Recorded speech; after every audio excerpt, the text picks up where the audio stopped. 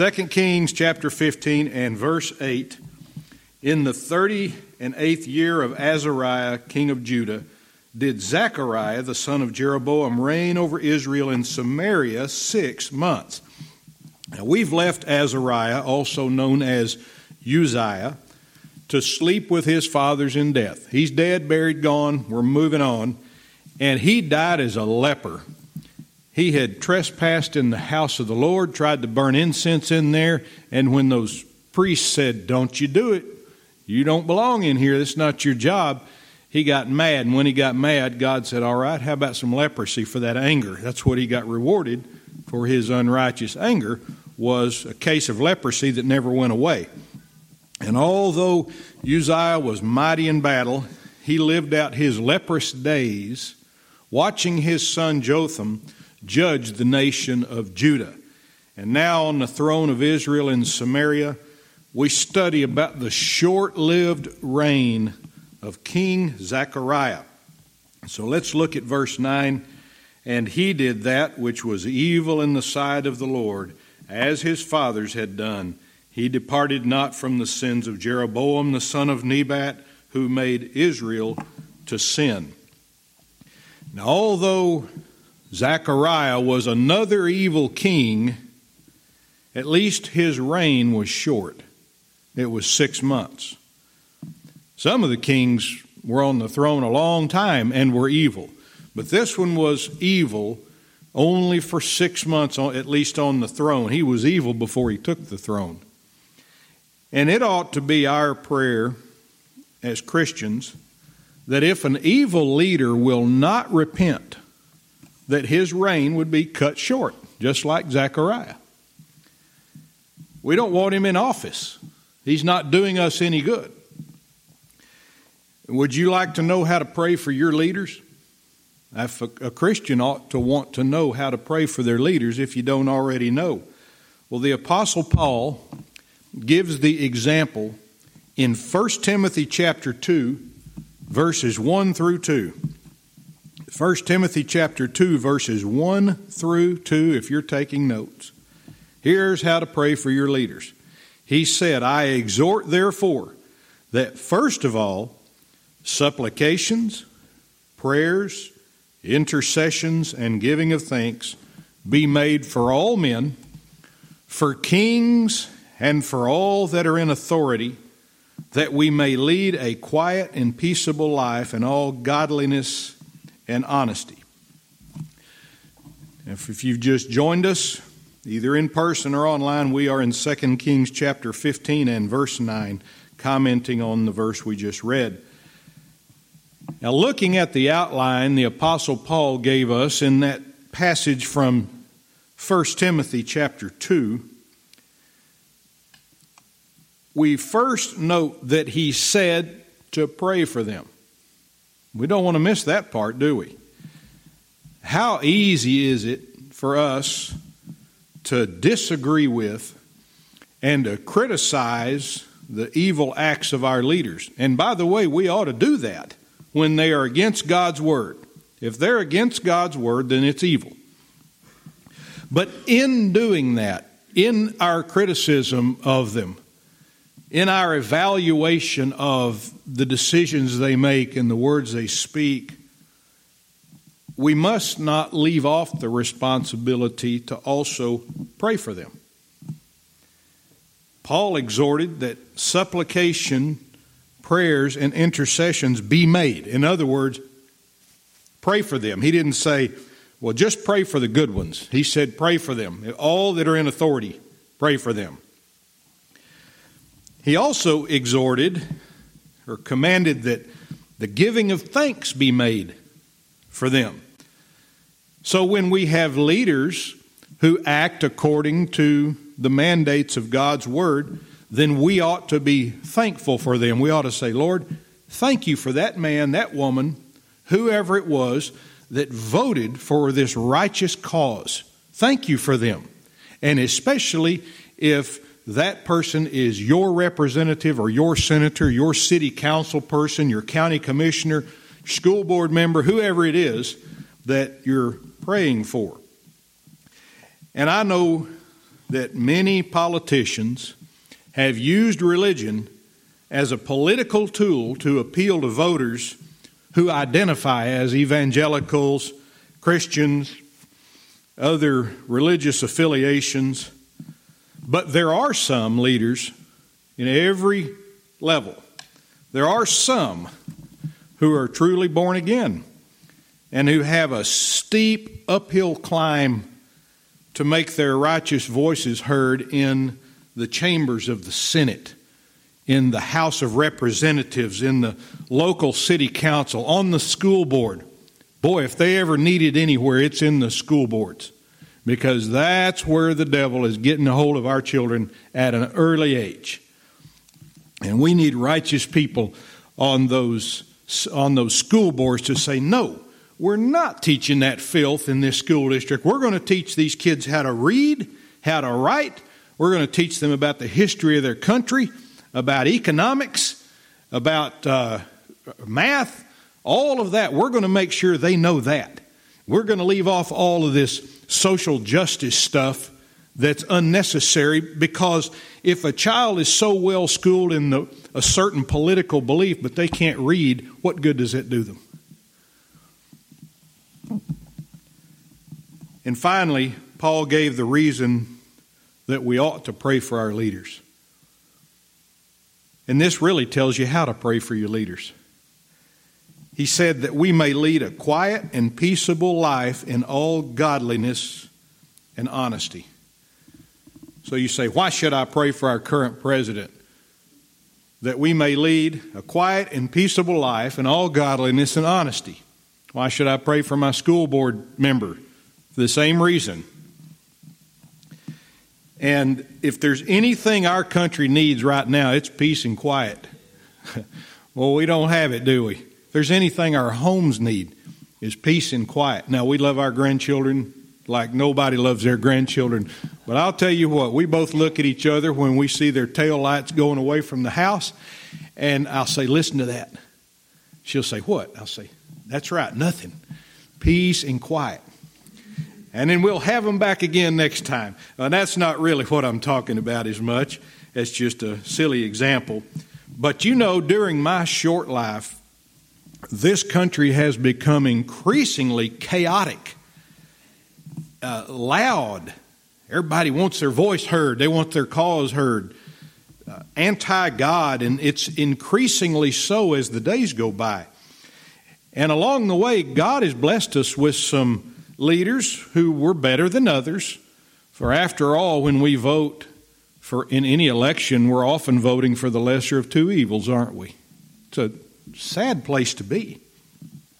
As one of our esteemed men in the Rockwall County, I won't call his name, said one time, I said, well, which of these two candidates for a certain office do you like? He said, I wish we had a third one. And that's often the way I feel. Who else wants to run? I don't like either one of them. And anyway, God has blessed us with some who were better than others. He has suffered some who were evil to take the throne.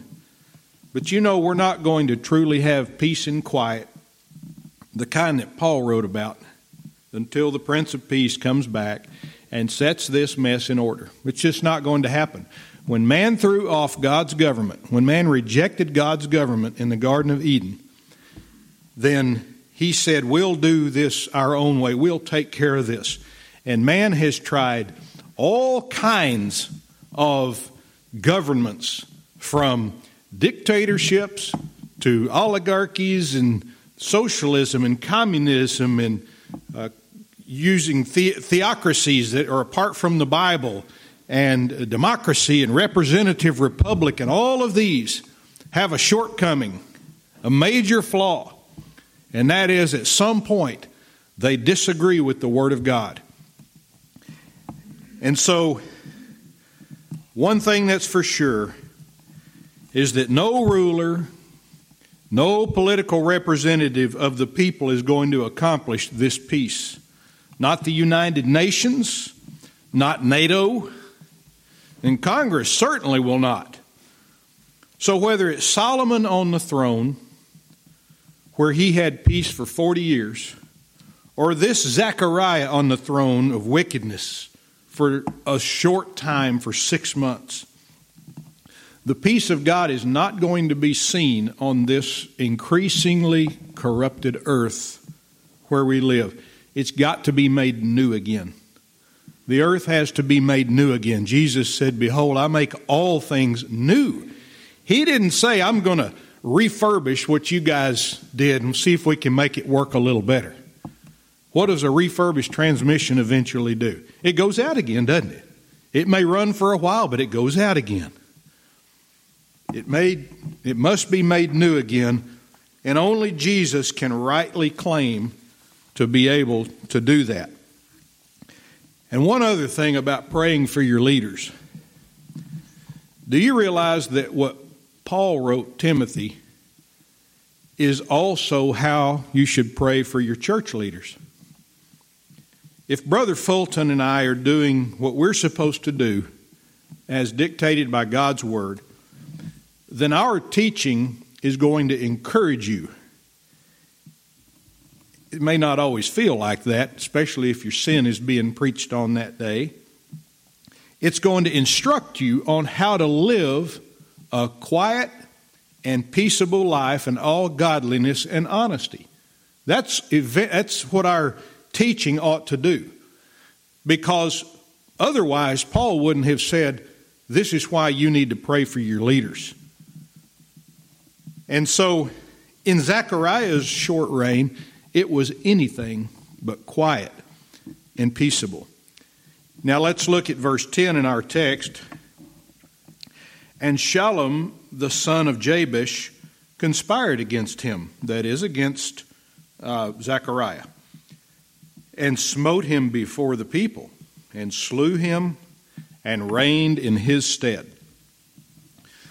Shallum's name is an interesting name, because in Hebrew it means retribution, payback. What an appropriate name for a man who fulfilled a prophecy that God made to King Jehu back in 2 Kings chapter 10. And we studied Jehu back in 2 Kings chapter 10 and verse 30, where it said, "And the Lord said unto Jehu, Because thou hast done well in executing that which is right in mine eyes, and hast done unto the house of Ahab according to all that was in mine heart, thy children of the 4th generation shall sit on the throne of Israel." Now that was the positive part. The negative part was, you're not going to have a seed sit on there for the 5th generation. I'm cutting it off right there. I'm going to give you 3 more generations. That'll be a total of 4. And after that, none of your seed will sit on the throne anymore, because Jehu had also done something that displeased the Lord, which we studied. And so in our verse, it says that Shallum smote him before the people. He struck Zechariah before the people. And sometimes this happens to a wicked ruler. He killed him in front of everybody. You all, I think most of you remember the wicked Libyan dictator named Muammar Gaddafi. And Gaddafi was assassinated, and his body was publicly displayed in the freezer of a local market, along with 2 of his dead cohorts, for 4 days. It was made a public spectacle. He was a wicked dictator, and he had caused the deaths and maiming and imprisonment and persecution of a lot of innocent people over his 40-year reign. How about that? He reigned for 40 years, and it was misery. And so, in this case, the death of Zechariah was also made a public event, and Shallum did not hide the fact that he was willing to kill the king to take the throne. That's how bad things were. This man had no fear of the throne whatsoever. And so Zechariah was that 4th generation, and we'll also see that in verse 12 in just a moment. And so as Shallum sat on the throne, he was not a descendant of Jehu. And that kept that 5th generation of Jehu from being the next king to reign. And that fulfilled God's word. I love seeing that in the Bible. When you see God's word fulfilled from a promise he made 100 years ago, 1,000 years ago, or 20 years ago, then that ought to cement your faith in God's Word, so that when you read that God said this thing is going to happen in the future and it hasn't happened yet, you know it'll happen. You don't have to say, well, hadn't happened yet. Well, there are several things that haven't happened yet because they're not due yet. They're not supposed to happen yet. But when they do, if you're alive, or if you've gone to be with the Lord, you'll know His perfect will. You'll say, yeah, that's just like God said it would happen. And that's where I want to be in my Christian life, is believing God's Word just like it is. Now, if you'll look with me in verse 11 and the rest of the Acts of Zechariah, behold, they are written in the book of the Chronicles of the Kings of Israel. Now, perhaps those Acts would serve a student of history if he were trying to study what things those kings had wrought during their lifetimes, during their reign. But those acts were not edifying to us, and so they were not included. In fact, this king is not mentioned by name in 2 Chronicles. You know, most of the kings are mentioned in both 2 Chronicles and 2 Kings, 1 Chronicles, 1 Kings. You see a parallel there. So he was not high up on the list as far as God was concerned. And then verse 12, it says, this was the word of the Lord which he spake unto Jehu, saying, thy sons shall sit on the throne of Israel unto the 4th generation. And so it came to pass. And I love how God reminds us when we read something like this, it's like he says, hey, put this in there and tell them, this is what I did back in such and such chapter. This is what I said was going to happen, and it came to pass. That's God telling us that right there. Just in case you're reading and saying, well, I don't know about that. Or maybe you've forgotten that he had prophesied it. In verse 13, Shallum the son of Jabesh began to reign in the 39th year of Uzziah king of Judah, and he reigned a full month in Samaria. Now, who was Shallum? Well, we know he was a murderer, don't we? He killed the king. He was the son of Jabesh. And we don't know a lot about Shallum or where he came from, but we do know in the Bible there was a place called Jabesh Gilead. And then we know from Joshua chapter 13, when the land was divided up among the tribes of the children of Israel, as God had ordained, that Gilead was a place that was divided among the Reubenites and the Gadites and the half-tribe of Manasseh. All of those tribes had wanted to receive their inheritance on the east side of the Jordan River. They said, we want our inheritance over here. We don't want to cross over Jordan with you. And this was in Moses' day. And if you remember, Moses said, that's fine, but for right now, when we need you for war and to conquer and to get all this settled, you help us. And then when that's all settled down, you go back over there and you can have that land. I gave you the Texas summary of that King James language, mostly because I don't have it memorized.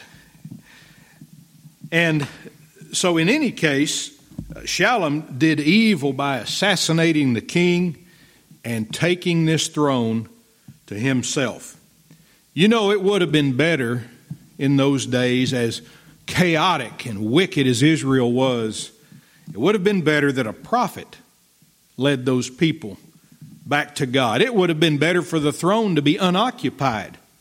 After all, it hadn't been God's perfect will for them to have their own king. He sent judges to judge them and didn't send kings to judge them before all this mess. And the people did that which was right in their own eyes. Well, now we have kings, most of whom do that which is right in their own eyes. And so that's why Israel is in such a mess in those days and now. Shallum was on the throne, it says, for a month. That's not a long time to be on the throne, is it? That's not even enough time to set your furniture up, get your refrigerator where you want it. He's probably still living out of boxes, if you ask me. And now verse 14, for Menachem the son of Gadai went up from Tirzah and came to Samaria and smote Shallum, the son of Jabesh, in Samaria, and slew him and reigned in his stead. Menachem, the son of Gadai, which appears to signify that he was a Gadite, meaning from the tribe of Gad, one of the 12 tribes. And in all this killing, do you know what stands out to me the most? Is that these are Israelites killing other Israelites. They're their own worst enemies. Now, you've probably heard it said before that your own worst enemy is looking at you in the mirror when you get up in the morning or at noon or whenever you get out of bed. And that's often the case, isn't it? But do you know who our worst enemies are as a country? Some people say, well, China, that's our worst enemy, or Russia. Well, how about Iran or some of these other countries? No, our worst enemies are the people living among us in our own country. Did you know that? It's statistically true. According to the CDC, in 2021, there were 1.4 million visits to the emergency room as a result of assaults. That's Americans hurting each other, inflicting injuries on each other serious enough to go to the emergency room. Now, there were more than 1.4 million assaults because a lot of people didn't go to the emergency room. 1.4 million assaults where people who live in America hurt other people, and many of those were in the household. They were domestic. In that same time period, there were over 26,000 homicides. Now, these are people living in America killing other people who live in America. 21,000 of those were with a firearm. And no, the firearm didn't jump up and by itself and shoot anyone ever. Now, King Shalom, a greedy soul, but still an Israelite, was killed by Menachem, another greedy soul who was also an Israelite. And you know, we read about praying for our leaders. I wonder if Shalom ever prayed for Zechariah. I wonder if Menachem ever prayed for Shalom. Probably not. Both of them used the sword to accomplish what should have been handled in prayer. And we do that too. Sometimes we may not kill somebody, but we try to use force or coercion or strong persuasion with someone to do something that ought to be handled by prayer. When you witness to someone, well, there's a good example. You can get in their face and witness. That doesn't usually work. In fact, it doesn't work. Or you can tell them the gospel, answer their questions, and then pray for them. And let that be between them and God. They have the truth. Now, whether they believe it or not is something that is handled between them and God. But King Shalom tried to handle this with a sword. And so Menachem said, all right, I'll do the same to you. Listen to what Jesus said to Peter in the Garden of Gethsemane in Matthew chapter 26, verses 51 through 52. Jesus would not have agreed with this action right here. Matthew 26, verses 51 through 52. And behold, one of them which were with Jesus stretched out his hand and drew his sword and struck a servant of the high priest's and smote off his ear. Then said Jesus unto him, Put up again thy sword into its place, for all they that take the sword shall perish with the sword. That's where the saying comes from, if you live by the sword, you'll die by the sword. Well, that's, again, something that came from the Bible. And in John 18:26, which is where this same story is told, we are told that swordsman is Peter. That's why I said it was his name. Now think about what happened in the Garden of Gethsemane. Those Jewish priests who were coming after Jesus were dead wrong. They were accusing him of blasphemy, the Son of God, accusing him of blasphemy, They wanted him dead. He was interfering with their way of religion. He certainly was a threat to their power as priests and high priests.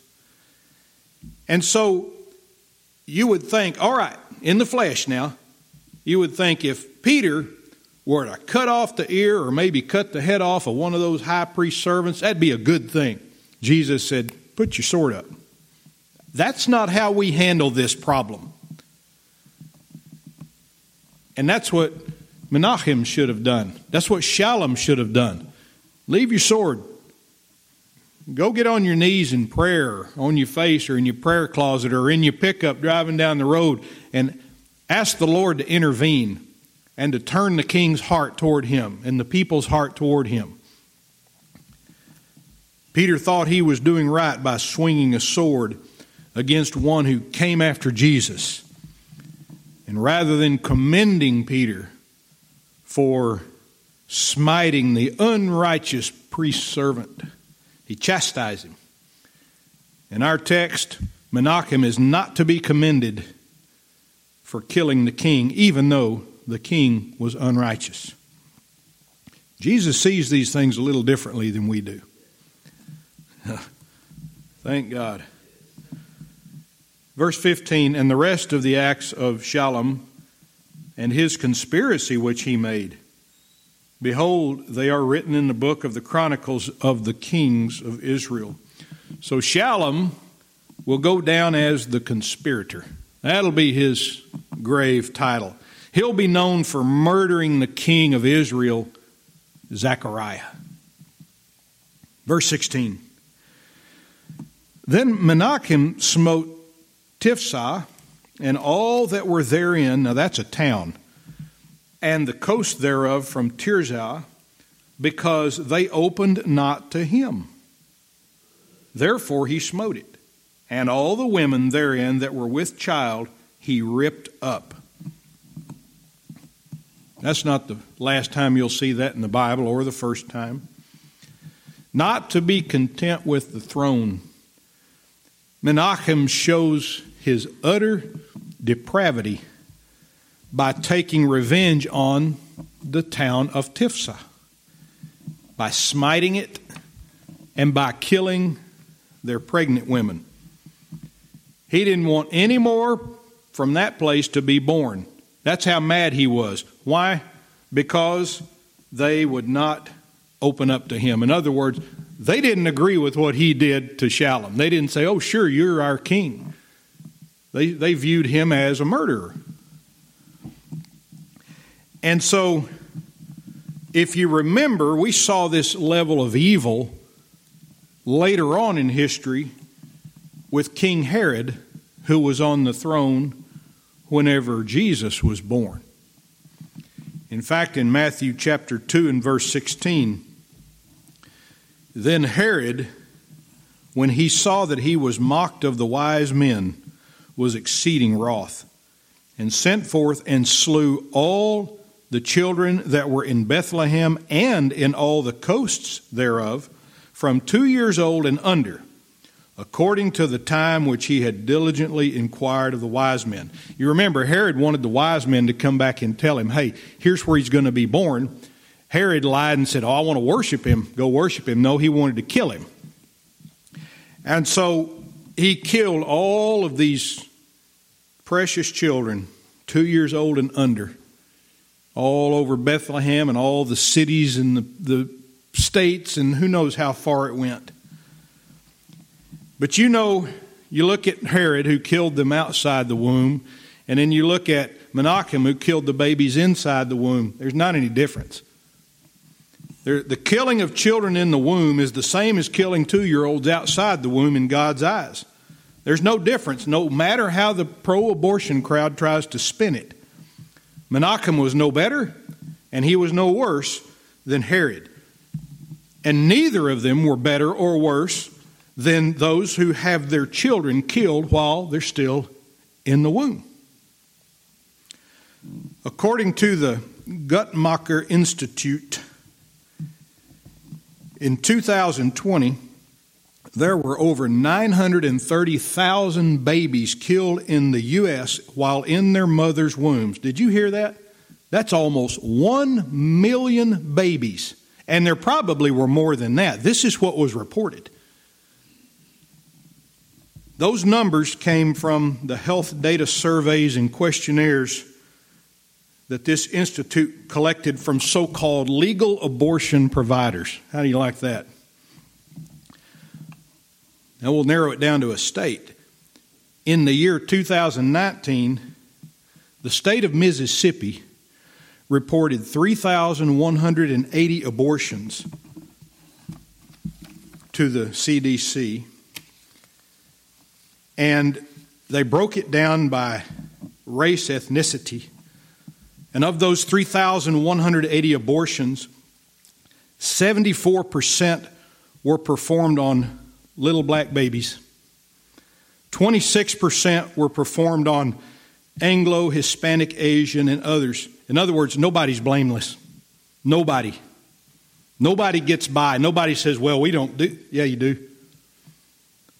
So the next time you hear someone say that police officers are killing off one ethnicity or another, remember how many mothers willingly walk into an abortion clinic and sacrifice their precious unborn babies, murder them. I want you to listen to what Alveda King said. You may know who she is. She's the niece of Dr. Martin Luther King. She was interviewed by CNS News about abortion, and she said this: abortion is one of the most violent, reprehensible, discriminatory crimes against humanity. There is overwhelming evidence that many abortions have been performed to reduce minority populations in America. Life is sacred.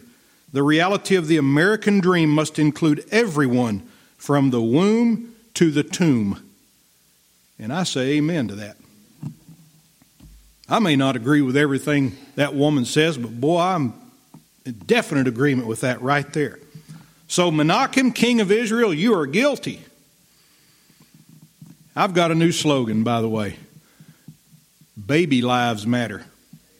How about that? Every single baby's life matters. And they're helpless to do anything about it. You know, people wonder, well, what is your stance on abortion? Well, when it comes up in the Bible, we'll tell you what it is. We're not ashamed to do that. And that's what happened. It came up in the Bible, and so we're not going to run away from it. I loved my children as soon as I knew my wife was pregnant. I hadn't seen them yet. I saw that little blurry sonogram and said, oh, well, I think there's a hand. You know how it used to be back when the first came out with those sonograms. I loved my grandchildren while they were still in their mother's wombs. I enjoyed watching their videos of the improved sonograms before they were ever born. But you know what? I did not love them as much as God did. God encouraged Jeremiah at the beginning of Jeremiah's ministry. And boy, did Jeremiah need it. He had a rough time, didn't he? And who was his worst enemy? His own people. It wasn't somebody from across the world. It was his own people. And in Jeremiah chapter 1 and verse 5, we read where God said, before I formed thee in the belly, I knew thee. And before thou camest forth out of the womb, I sanctified thee. And I ordained thee a prophet unto the nations. All of this happened before Jeremiah was ever born. So with all that, it does not appear to me that God saw Jeremiah as just a blob of tissue, or as what the pro-abortion crowd calls an unviable fetus. In other words, outside the womb, it can't live on its own, to be thrown away at the pleasure of the mother and baby daddy, as they're called. Dr. Adrian Rogers once said there are no illegitimate children, but there are illegitimate parents. And with all that, listen up, all the Menachems of the world, no matter who you are, where you live. When you kill an unborn baby, you are killing someone that God knew, whom God sanctified, and for whom God had a purpose that we didn't know about. And I have a question for you. And I mean people watching online or whoever it may be who say, well, I still think it's okay, it's a mother's choice. Would it have been okay with you if your mother had aborted you? Of course not. Jesus said, no man hateth his life. Now, for those who may not have watched us before or watched us very long or been in our services for long, this is how we deal with topics in preaching. We wait until they come up in our text, and then we speak about them. We don't wait until Christmas to tell you about Jesus' birth. We're liable to teach on Jesus' birth any time. If it comes up in the text, we're going to teach on it. We don't say, well, we should save that for Christmas. We're not saving it for any time. You don't have the promise of tomorrow. We don't wait until Easter to teach on the Passover. And we don't wait on Gay Pride Day to teach against homosexuality. So when we teach on something like abortion, it's because it came up in the text. And we want you to know what God's Word says about it.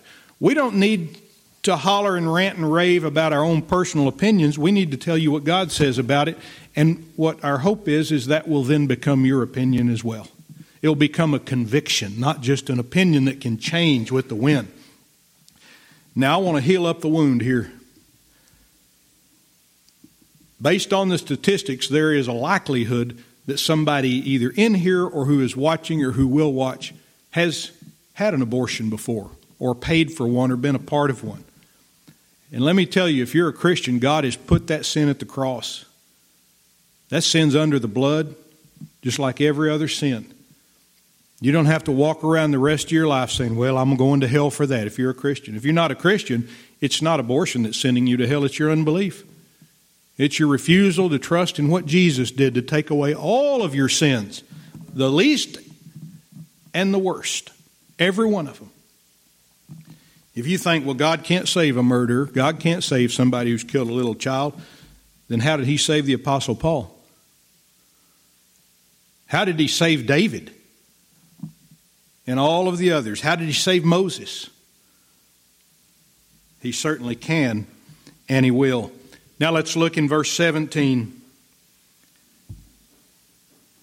In the 39th year of Azariah, king of Judah, began Menahem the son of Gadai to reign over Israel, and reigned 10 years in Samaria, and he did that which was evil in the sight of the Lord.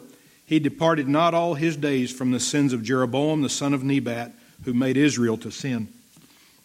For 10 years, evil Menahem ruled Israel. Boy, 8 years seems like a long time, doesn't it? And it is. But this is 10 years. He was, based on what we just read and what we know about Jeroboam the son of Nebat, Menahem was most likely a member of the Church of the Golden Calf. And I doubt he fellowshiped with people who were members of the church in the shade or the church on the mountain. And he sinned, and he made Israel to sin. In verse 19, and Pul, the king of Assyria, came against the land, and Menahem gave Pul 1,000 talents of silver, that his hand might be with him to confirm the kingdom in his hand. Now this is what happens when an evil king is on the throne. He joins hands with the enemy, which in this case was Assyria, a Gentile nation. And Assyria had been a thorn in Israel's side, just like every other Gentile nation had been. And rather than fighting against Assyria, Menahem bribed Assyria. Rather than repenting and turning to the Lord, Menahem reneged on his responsibility as a king. You know, it's the job of a king or a president or a leader of any kind, but particularly a king, as we're looking at it here, to protect the citizens of his country from evil, both evil within and evil without. Menahem has already shown us he was willing to kill his fellow Israelites and rip up the women who were with child, as he did in Tifsah. And now he's willing to hold hands with the enemy who sought to do battle against Israel. Many of the wicked leaders of this country over history and now have sent money to foreign countries that hate us in order to buy their influence.